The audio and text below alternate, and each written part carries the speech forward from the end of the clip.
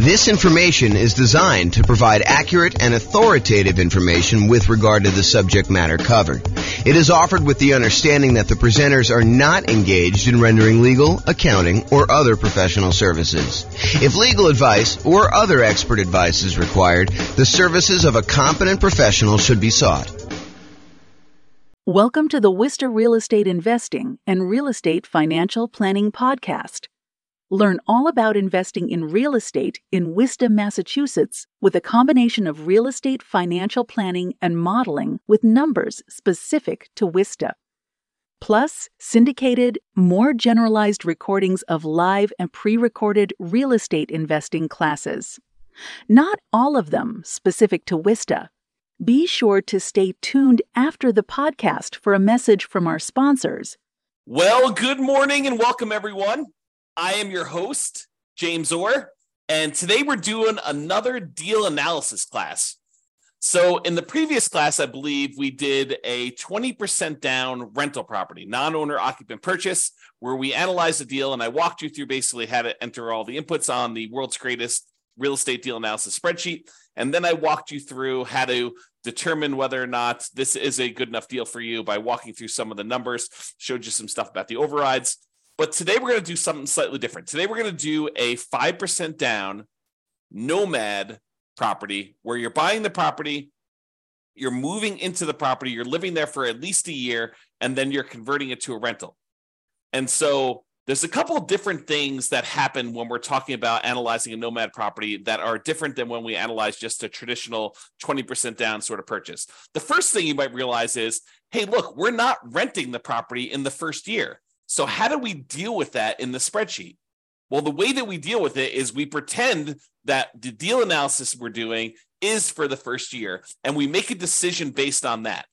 And we look at it as if we could rent it in the first year, even though because we're moving into the property, because by getting the owner-occupant, the lower owner-occupant interest rate, and the lower down payment owner-occupant loan, we cannot not move into the property. We cannot rent it out completely to tenants.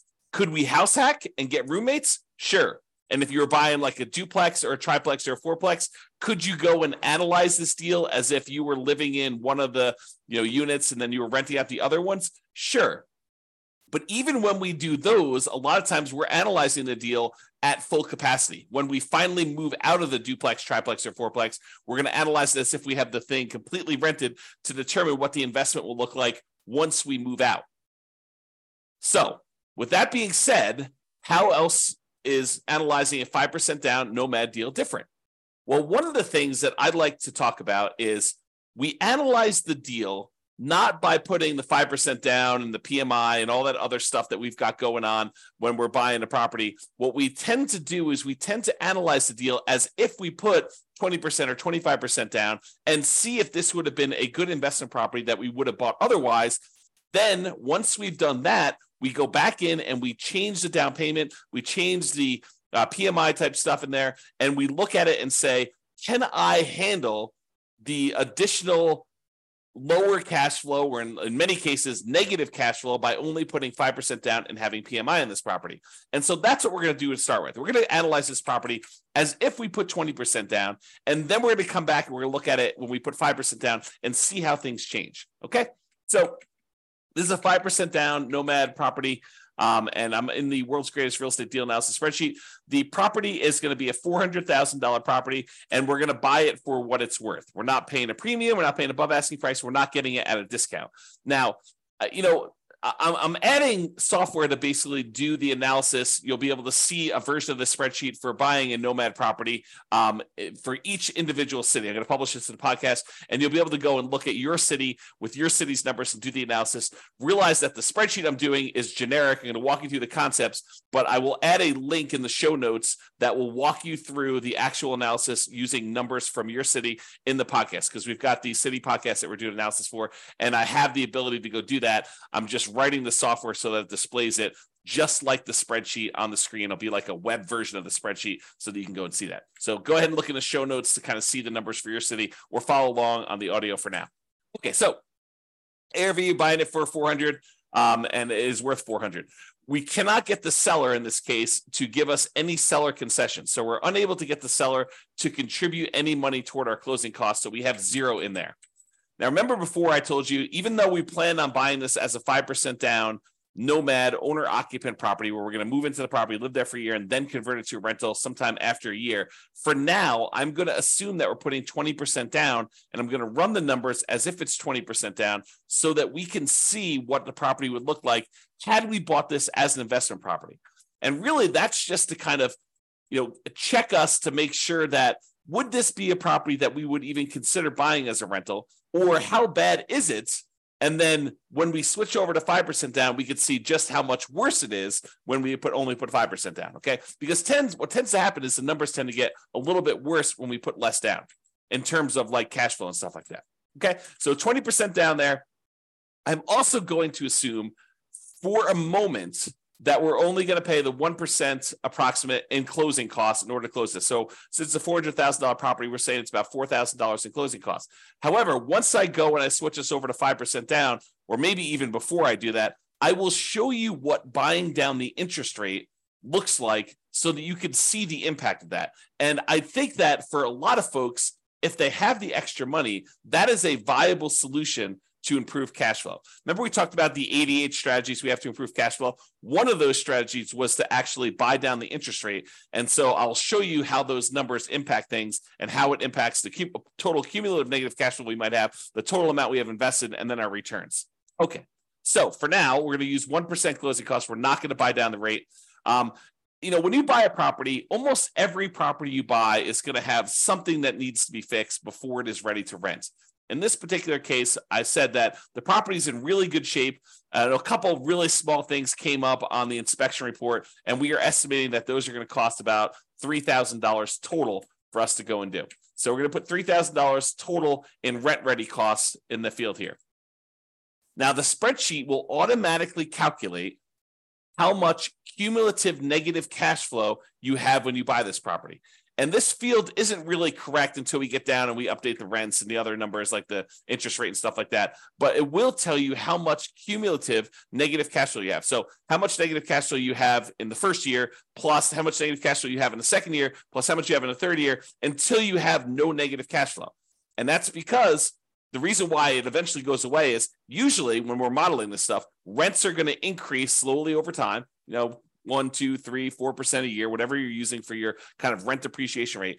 And your taxes and insurance are going to usually go up a little bit, but your mortgage payment on your property is usually fixed, such that the more time that goes by, the bigger the difference between what your income is on the property, that rent that's going up a little bit each year, and the expenses you have on your property, because a large percentage of those are fixed. That mortgage, principal, interest, part of the payment becomes fixed. And so the cash flow tends to increase in your rental property over time, such that if you had negative cash flow, eventually that negative cash flow goes away. And so we add up the cumulative negative cash flow you'd have on this property until your cash flow becomes positive, and at which point you don't need to worry about it anymore. But what we do is we use that number as part of what you really should set aside when you invest in the property, and you determine how much you need to set aside in order to make that investment prudently. So not only do you need your down payment, not only do you need your closing costs, not only do you need reserves on your property, but in addition to that, in order to make your investment conservative and prudent to make it, then you should also set aside the cumulative negative cash flow that you have on the property. That way you have it. And when you have the negative cash flow with each month or each year, you could just pull from that account knowing that you decided to have negative cash flow instead of putting more down.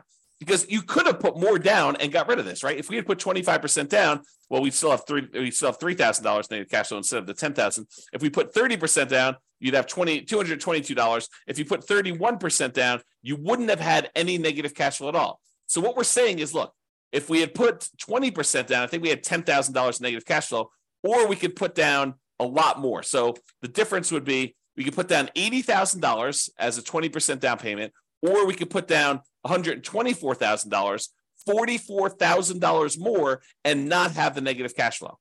So the question for you then becomes, and this is sort of like a question to think about for yourself, do you want to put $10,236 aside as the cumulative negative cash flow that you know you're going to need to pay on this property? until the cash flow is likely to go positive. It's possible your rents don't go up as fast. It's possible your expenses go up a little bit faster with inflation or something like that. But this is a good estimate of how much negative cash flow you're likely to have in this property. Could you put the $10,236 aside, or would you rather put $44,000 more down? $10,000, $44,000. Which would you rather do? And that's the question, right? Because the negative cash flow is really a deferred down payment. If you had put more down, you wouldn't have it. But in this case, we're choosing to put less down, and we're choosing to accept this negative cash flow. And you'll see that comes up again when we put the 5% down, because when you put less down than 20%, it becomes even more negative. Okay. For now, though, I'm going to just kind of keep this here because it's actually technically not this negative. You'll see here in a second. Then this shows you like the total amount you have invested, the closing costs plus the down payment plus this cumulative negative cash flow plus the rent ready costs in order to purchase this property. It shows you that you'll need to have about $97,000 or so to do that. Calculates that you're doing a $320,000 loan, buying a $400,000 property, and we're using the 20% down for now. Interest rates right now for about 20% down are somewhere in the 7% range. You can go call your lender and get that rate. We have a whole class on how to do that. And then the term, we're doing a 30-year loan, 360 months.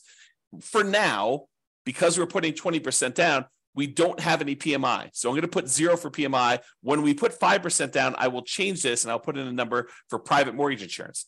Remember, private mortgage insurance is insurance that you pay to protect the lender in case you default because you put less than 20% down. If you had put 20% down, they wouldn't ask you for it, okay? But because we're putting less than 20% down, you've got that. And then PMI would drop off when the loan to value became 80%. Now, monthly rents. So the monthly rent of this property is $2,850. So we put that in there. Now you can see that because it's $2,850, the cash flow on the property is slightly positive, and we no longer have any cumulative negative cash flow. So, I'll go through these other expenses, but the question I'm going to ask you is, look, this is a property that if you had put 20% down, it has the tiniest bit of cash flow. And in some markets, that's what we're looking at. That's the reality of our current marketplace, where in some properties, in some markets where you put 20% down to buy an investment property and you're lucky to be break even at this point, right? That's what happens when prices go up a lot, interest rates go up a lot, and rents go up, but not quite as much as the property prices and the rents and the rents have gone up. So in some markets, that's what you're seeing. Other markets, you're like, James, this is crazy. Putting 20% down, not making any cash flow.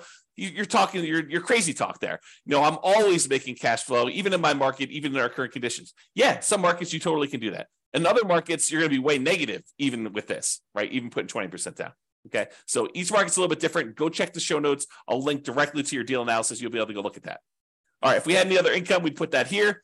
The vacancy rate, we're starting 60 to 90 days before the current tenant moves out of the property. And so our vacancy rate is going to be about 3%. So we're going to test the market. We're going to start a little bit high on rent, and we're going to bring rent down very aggressively until we're able to fill the property before the lease on the previous tenant expires. We're going to have everything lined up, ready to go. So the vacancy rate is really those unusual situations where you have an eviction or something like that going on.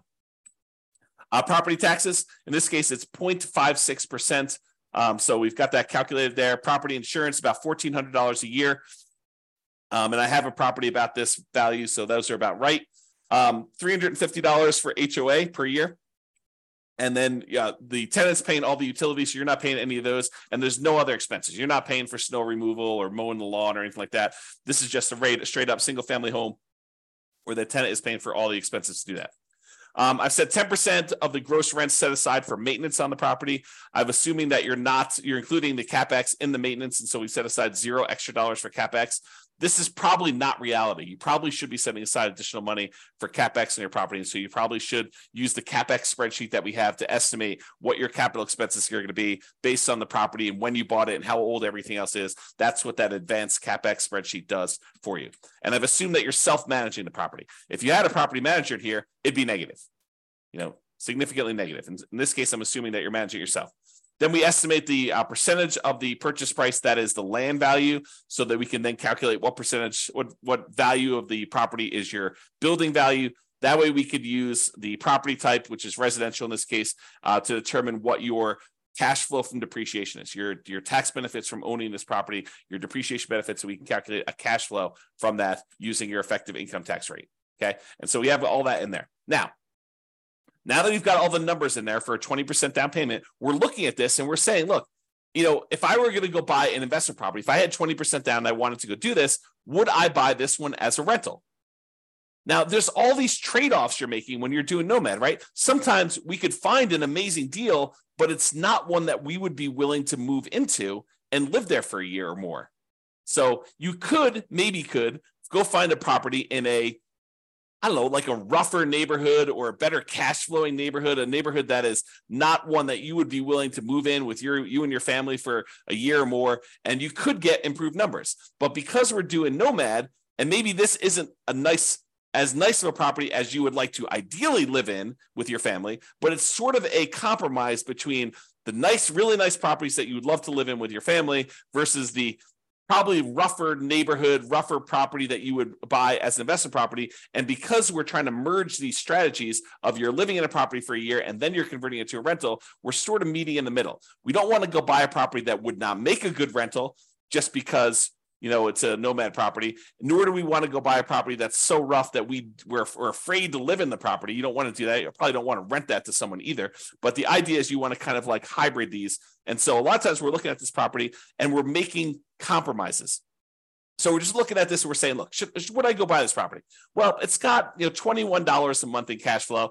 It's about break even. We got about $206 a month in cash flow from depreciation. Those are the tax benefits of owning the property that look like cash flow. We get those in the form of either end of year tax return rebate, or we can adjust our exemptions on our actual paycheck, pay less in taxes with each paycheck that we make, and actually receive money back so that we could use that to cover some negative cash flow with money that we don't have to pay in on taxes from the paycheck from our regular job. Okay, so you can go and look at that. The total amount of true cash flow, which is really just the sum of this monthly cash flow and the cash flow from depreciation, is $227 a month. Okay, then we walk through, we can see all the returns for whether you're doing the return in dollars from each of the four areas, from appreciation, from cash flow, from debt pay down, from cash flow from depreciation, the tax benefits, in other words, and it sums all these up and tells you you're making about $18,000 a year. The total return on investment is about 20.66% if we ignore reserves. So this is like, remember, I talked to you in the last class, this is the number that most people, and I'm using this in quotes, they lie about. They tell people that this is their return, but in reality, it's not their return. We really do need to take into account that we had to set aside reserves in order to make this investment. So the reserves need to count in both the amount of money we're making, because you make a little bit of money on your reserves if you set it aside and you're investing it, and also the reserves need to go in the denominator when we calculate your return on investment. So the RID plus R6 is the return in dollars quadrant plus 6 months of reserves, R6. Okay, so that tells you how much you'd be making in total dollars if you had 6 months of if you set aside 6 months of reserves. This one tells you return in dollars quadrant plus R12, which is 12 months of reserves you set aside. And you can see with the 6 months of reserves, you're making about $18,304. So a little bit of that money is coming from the return on reserves. And then if you put aside 12 months of reserves, it's $20,608. So you could see the total amount increase a little bit more to account for the return you're earning on the reserves. Now, when we look at the dollar amounts, either the $17,974, the $18,304, or the $20,608, the returns we're getting with no reserves, 6 months reserves, and 12 months reserves, and we divide by how much we had to invest in order to, buy this property, you can now see the total return on investment when you don't have reserves, when you have 6 months reserves, and when you have 12 months reserves. So when you don't have any reserves, it's 20.66. When you have 6 months of reserves, it's 17.69. And if you have 12 months of reserves, it's 17.18. And you can get a feel for the overall returns you're seeing when you're doing this. So you're looking at this property and you're saying to yourself, okay, would I buy this if I had 20% down? And you've analyzed all the deals in your marketplace and the ones that you would also be willing to move into, which is sort of the criteria for doing Nomad. You're like, yes, this is the best deal that I can find in my marketplace right now with the current market conditions and the current interest rate. And so this is the best that you found. That's the sort of criteria that we have, and it's available. I think I might pursue this. Okay. Now that you've decided that this looks like a good enough deal, it's the best one you've seen, it's the one you're really going to pursue. Now we go and we look at putting 5% down, and we determine, are we willing to stomach this extra negative cash flow? Are we willing to deal with this? Okay, so now we're going to go through, we're going to make some adjustments. Price is the same, purchase price is the same, still not getting any seller concessions from the seller. However, we're not putting 20% down anymore, we're putting 5% down, okay? So that changes it. Before we were at $80,000 in down payment, now we're only having to come up with $20,000 in down payment. Still have 1% in closing costs, about $4,000. Still have that $3,000 in rent ready costs because we're trying to do the get the property ready to rent. It has some repairs that needs to get done. Now our cumulative negative cash flow before it was I don't know 10. Oh, actually, it was zero when we put 20% down because we increased the rent. But when we had the rent lower, it was $10,000, which really isn't relevant here. But in this case, it's $15,000 negative, right? If we had put, let's see when it goes away. We had put 16% down. Let's see, 17%. 18%, 19%. Oh, so it's literally at 20% is when it goes away. So if we had put 20% down, we'd put $80,000 down, we wouldn't have any negative cash flow. But in this case, we have $15,000 negative cash flow. So this becomes the question of, would you rather put $80,000 down and have no negative cash flow, or would you rather put $20,000 down and $15,151 in negative cash flow on a property? So it becomes, would you rather have $35,000 invested into the deal, 20 upfront and $15,000 set aside in an account to take care of negative cash flow, or would you rather come up with $45,000 more and not have negative cash flow? That is the question as of right now. And so that's part of the decision. Now, cash flow is ugly. In the first year, it looks like negative $378 per month. That's ugly. And even when we take into account the cash flow from depreciation, we're still negative $172 per month. So it's still like we need to deal with that. Now, that's only in the first year. In the second year, you go look at overrides. So you look at this cumulative negative cash flow here. Everything is overridable. That's a word. And so let's look at cumulative negative cash flow. So in the first year, it's about $4,500 in negative cash flow. In the next year, it's about $3,700. In the year after that, it's about $3,000. Then about $2,100 and change. Then about $1,300. Then about $430. By the time you get to year 7, there's no negative cash flow. And this sums up to be $15,151 total. Okay. And so we can go look at that as to how negative cash flow is going to be. And that's just rents going up a little bit, 3% per year. Might rents not go up 3% per year? Absolutely. But we're modeling it like that. And I think this is reasonable. It's a reasonable assumption and much more conservative than not setting aside this number to have cumulative negative cash flow. Okay. So that's why we're doing it this way. So before, when we had 20% down, our total amount that we invested in the deal was $87,000. Now that we're putting 5% down, the total amount we have invested is $42,000, which includes setting aside that money for negative cash flow. So it's less than half, okay, by putting the 5% down, if you think about it that way. All right. So the mortgage amount now, because we're putting 5% down, is $380. Now the mortgage interest rate is not 7% anymore. We're doing owner occupant, and it's probably in that 6.75 to 6.875 range for doing the owner occupant rate now with that. And we've got PMI. And PMI right now, 0.38. 0.038. There we go. So you call up your lender and you'd find out from them how much private mortgage insurance is going to be. Or we just did a class yesterday on all the factors that go into calculating what PMI is. And then we're going to do a class, I think next week or the week after that, on how to actually calculate it using a rate sheet from a private mortgage insurance company.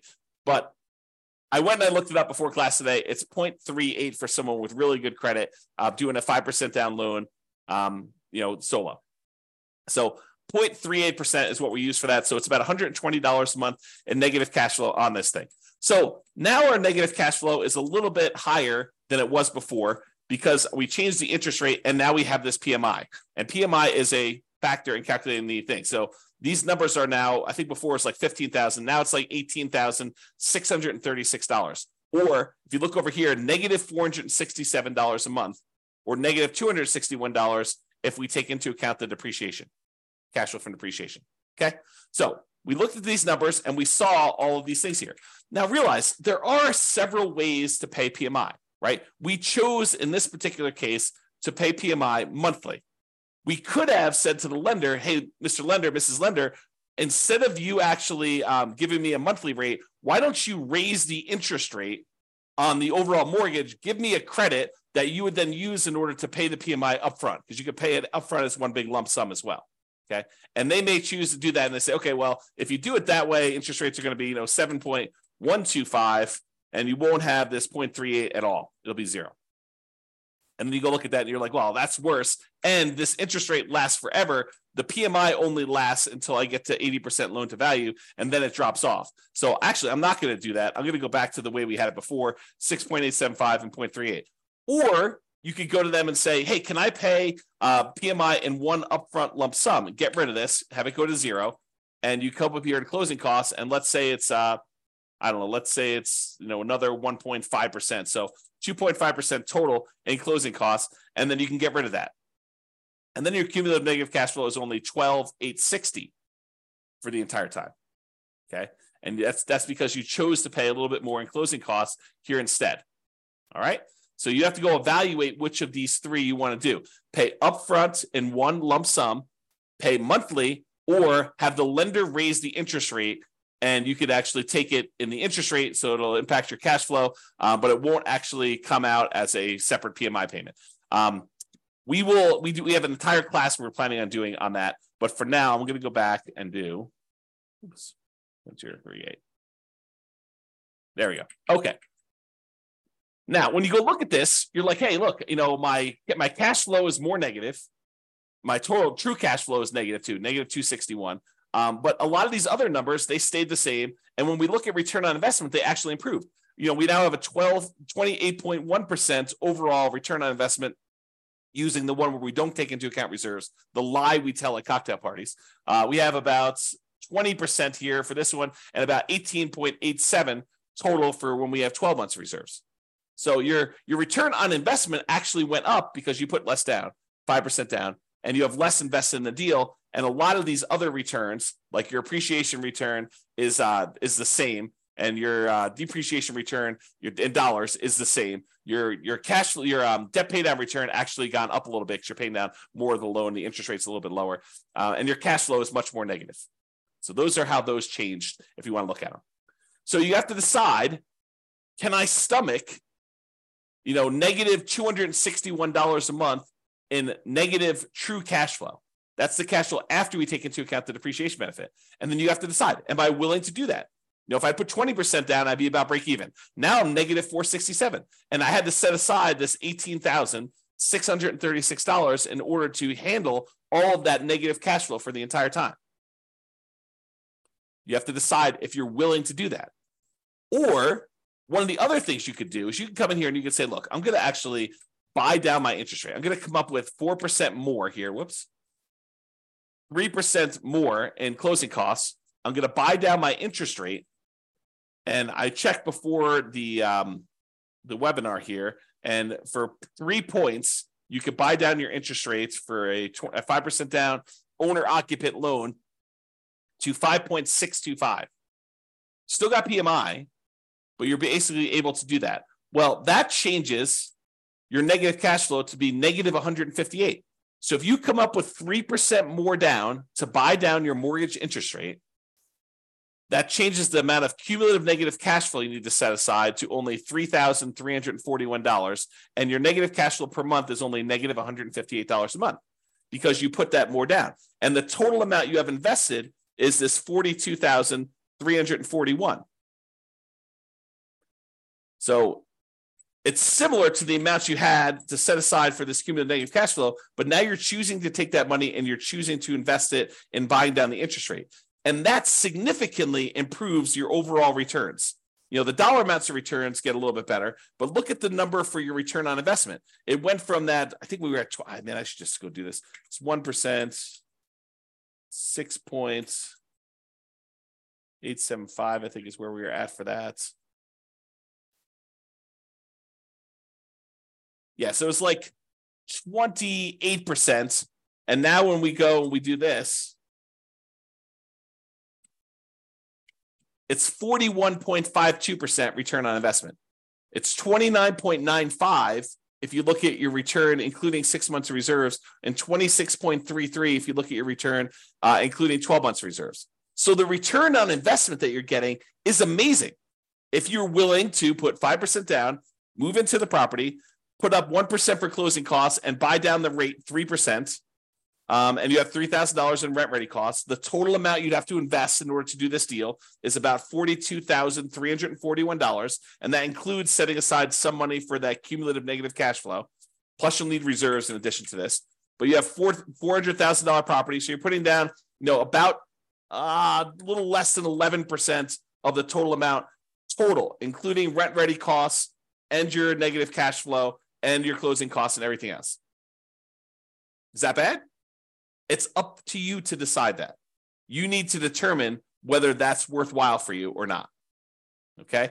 And so you need to go look at these and determine, hey, look, is it worth me coming up with this $42,000 in order to do these types of numbers on that dollar amount? I'm getting a 41% return on that money in the first year. Okay? And then you can go evaluate how it looks over time and all your other stuff like your equity and your cost to access your equity and return on true net equity. And you can look at your cap rate on this property or your cash on cash return. Basically the first 3 years you have negative cash on cash return. Then in year 4, it bumps up and you're now at 4.58%. And you can kind of look at all those different things and evaluate whether or not it makes sense for you to do it. And in fact, what's interesting about this one, because you have negative $158 a month in cash flow, but you have $206 a month in this cash flow from depreciation, technically, when you combine the cash flow you're getting from the tax benefits and the cash flow you're getting, the negative cash flow you're getting by buying the property, those two combined are positive. So it's not even really negative if you really think about it in terms of negative cash flow plus the tax benefits you're getting by owning that property. It's actually slightly positive. It's $48 a month positive, which is interesting.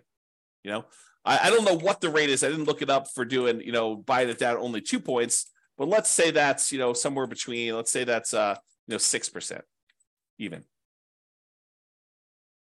You do that. So it's a little bit more negative. Returns are still pretty good, but they actually went down a little bit.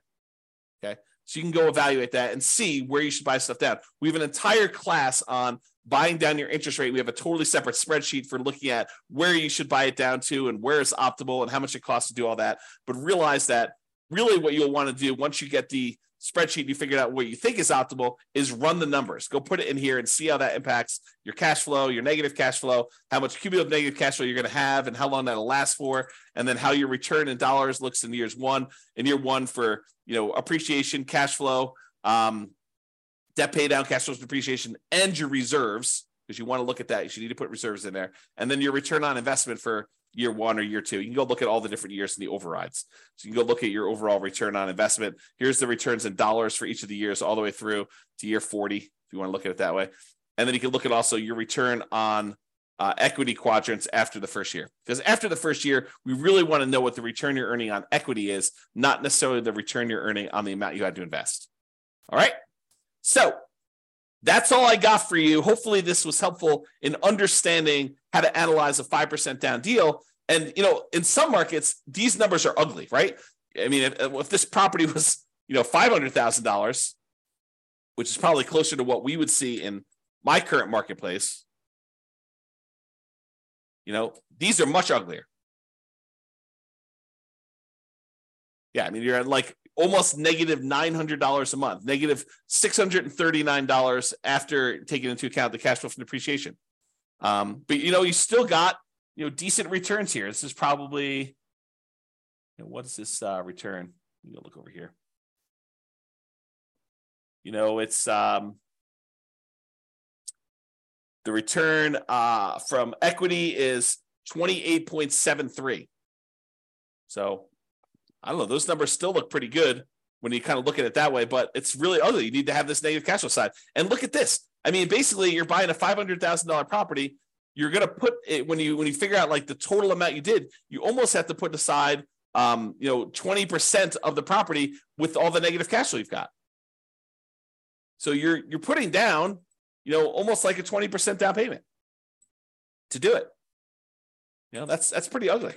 If you had put 20% down, go back to 1% closing costs, go back up to 7% for the loan amount, you're almost coming in $139,000 because you have $31,000 even with 20% down to get negative cash flow.